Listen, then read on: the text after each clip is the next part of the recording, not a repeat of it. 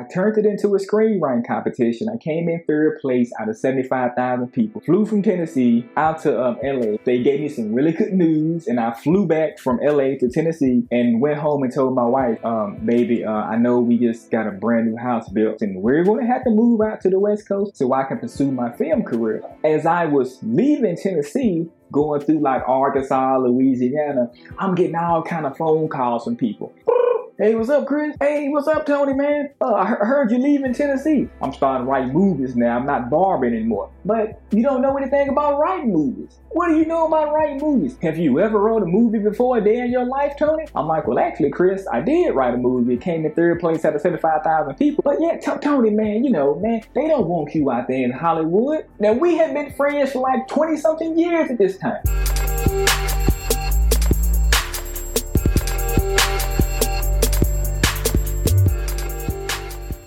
Good evening. I want to talk to you today about never give up on your goals and dreams. The reason this is important is because if you let naysayers get inside of your head, and sometimes naysayers can be family, friends, close associates, just people who you may respect. If you let the naysayers get in your head, they will divert you from your goals and dreams. But you have to be strong enough to not let any naysayer get in your head. And if you know what you want to do with your life, make sure you do that. Never let anybody try to tell you anything different. Never let anybody try to pre-plan your life out for you on what they think you can have and achieve in life. What I'm going to be talking about today, I'm going to tell you my story. I'm going to tell you the story of how I grew up in my young entrepreneurial life. We're going to be talking about how I acquired my family barbershop, me leaving Tennessee and moving out to the West Coast to pursue my screenwriting career. Then we're going to talk about a few of my failed businesses that I had and how I pushed through. When I was born in the 80s,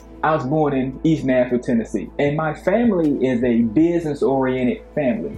We own barbershops, beauty salons, real estate agencies, brokerages, and things like that. So I was raised primarily around my grandmama and my granddad, two very business-oriented minded people. Being raised in a house around business-minded people, when I was 3 years old, my granddad wanted me to be an entrepreneur. So he built me a little lemonade stand so that way I can get the gist of talking with customers and, making money and things like that at a very young age. All of the local kids and parents would come over to my grandmama's house and buy lemonade from me for a quarter and things like that. And it was dead hot of July. So people loved the lemonade thing. They were like, oh man, Tony, this lemonade is really good. I'm like, hey, thanks, man. Years later, still with the entrepreneurial mindset, I moved away from the lemonade and I started working over at my family's barbershop. So what I was doing over there was I was cleaning the hair off the backs of the gentlemen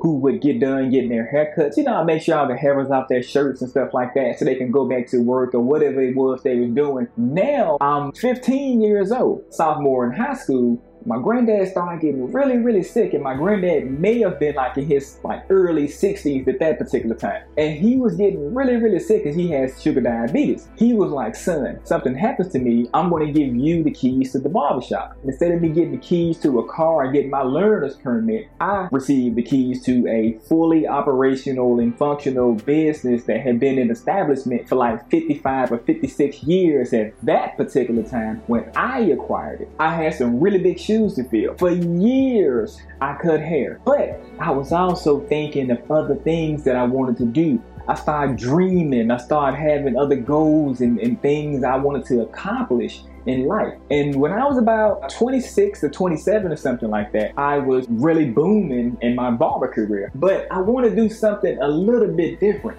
I don't want to be in the barbershop for the rest of my life, but that's not the life that I want. I'm like, I want to be a movie writer. I want to write movies in Hollywood. That's what I want to do. I got a creative mind and things like that. So at this particular time right here, that's when I had met my wife. And she was like, Tony, if you aren't really satisfied with cutting hair, why don't you write movie scripts? Why don't you do that? I started writing a movie script. Then me and her wound up, getting married, still cutting hair during the day and writing movies at nighttime, so that way I can live out my goals and dreams of living the Hollywood life, being on TV, having my name in front of the world. I kept sharpening my craft, kept writing my movie script, kept writing it. If you're ready to take your journey of mindset mastery to the next level and dive even deeper into mindfulness and also meditation, well, I've got a fantastic resource just for you. Inside, you're going to find step-by-step instructions, valuable insights, and also practical exercises to help you enhance your mindset and bring more positive changes to your life. Whether you're looking to conquer challenges, unleash your potential, or simply find more peace and balance throughout your daily life, this guide is the roadmap to success. To get your hands on this exclusive resource, all you need to do is click the link below in the description. Then, eventually, once I got done with it, I turned it into a screenwriting competition. I came in 3rd place out of 75,000 people. Flew from Tennessee out to LA, talked to a few producers and things like that. They gave me some really good news, and I flew back from LA to Tennessee and went home and told my wife,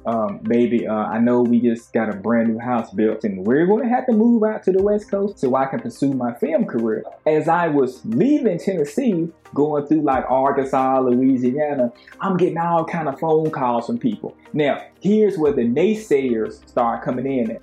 Hey, what's up, Chris? Hey, what's up, Tony, man? I heard you leaving Tennessee. Oh yeah, Chris, man, I gotta go, man. I'm starting to write movies now. I'm not barbering anymore. But you don't know anything about writing movies. What do you know about writing movies? Have you ever wrote a movie before a day in your life, Tony? I'm like, well, actually, Chris, I did write a movie. It came in 3rd place out of 75,000 people. But yeah, Tony, man, man, they don't want you out there in Hollywood. Now, we have been friends for like 20-something years at this time. I knew he meant well. But if I would have listened to him, you wouldn't be seeing me today. See, whenever you're making power moves in life, people will divert you. So when Chris was saying all this to me, what about your family? What about your friends? What about your customers? To him, I sounded selfish. So we got into this huge argument about me and how I think I'm better than everybody. I'm this and I'm this and I'm this and I'm that. Once I made it to California, writing movies with this, particular group of people, we was having a good time hanging out, things like that. But then, see, the stuff that I wrote about in that movie script that got me qualified in 3rd place, that was a movie script about my life and things that happened negatively in my life. So I took the lemons that happened to me,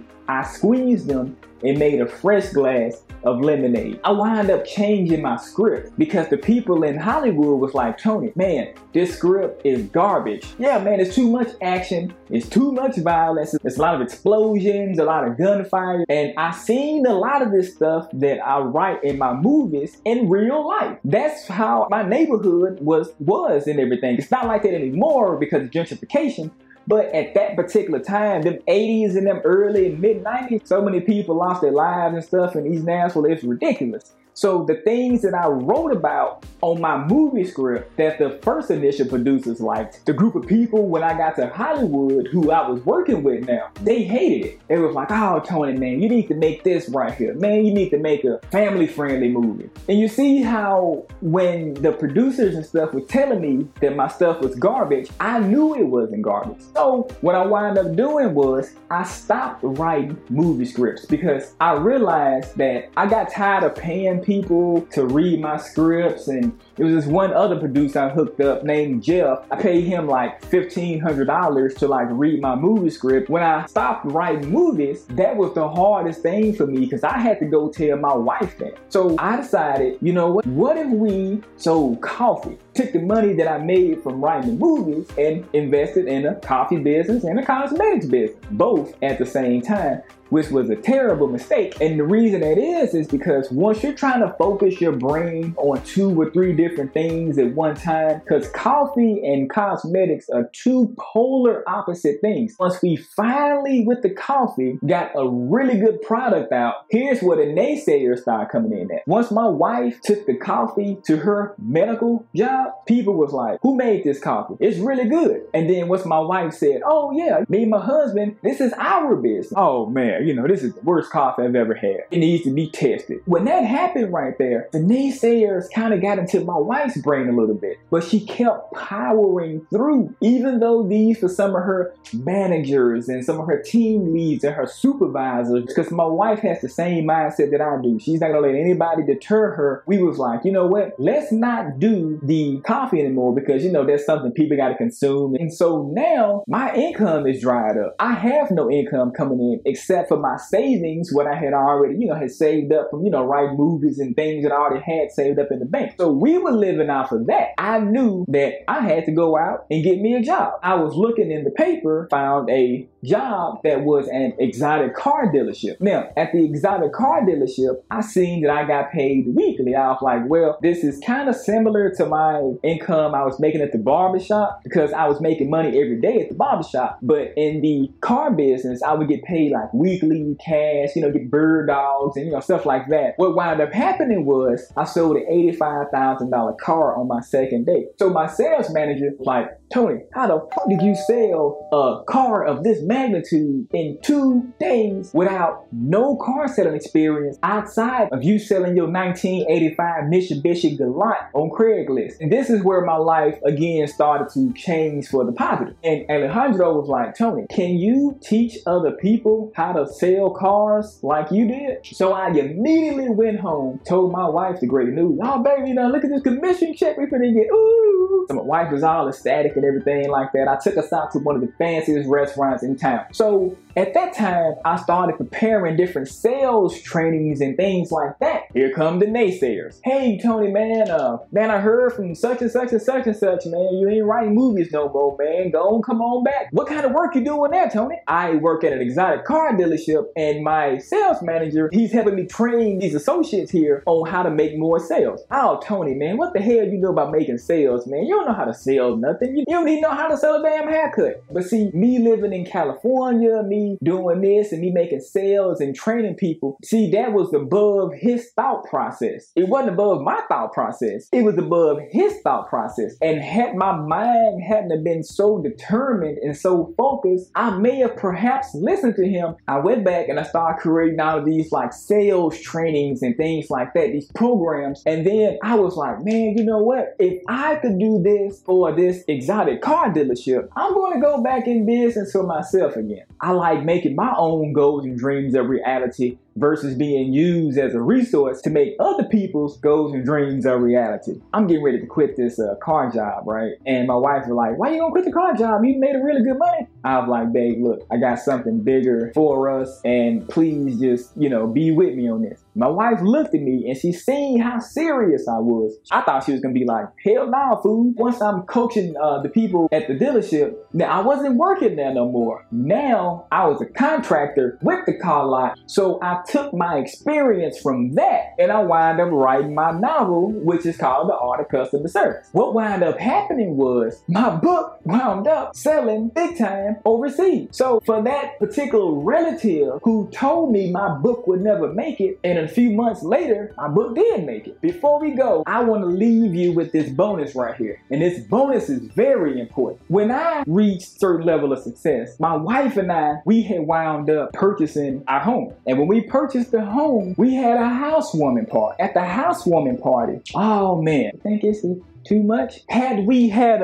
downed ourselves to make others feel more secure about their lives, that would have been like us saying, you know what, we hate our house. We got this house for a really good deal. We don't really want it. See, that's downing yourself to make others feel more secure about their lives, because the particular friend who said that, they wasn't secure about their life. They lived in a certain size house and that's all they wanted. But me and my wife, we wanted a certain size house and we achieved our goal. Sometimes in life, others who may not have achieved their goals, they want to hear you down yourself. In a nutshell, never ever demean yourself to make anybody feel good. I don't care who it is, mom, dad, brother, sister. Never ever ever down your efforts and your accomplishments that you've accomplished in your life to make anybody else feel happy. If you do down yourself and your accomplishments will eventually be taken away. And I hate to say that, because if you're telling the universe, oh, I want this, but then you on the back back burner to make your uncle feel more secure about himself. You're down in your beautiful 3,500 square foot house to make him feel good, and he doesn't want nothing but an 800 square foot house. See, everybody in life has their own thing, and that about wraps it up for today's video. Until next time, I'll catch you later.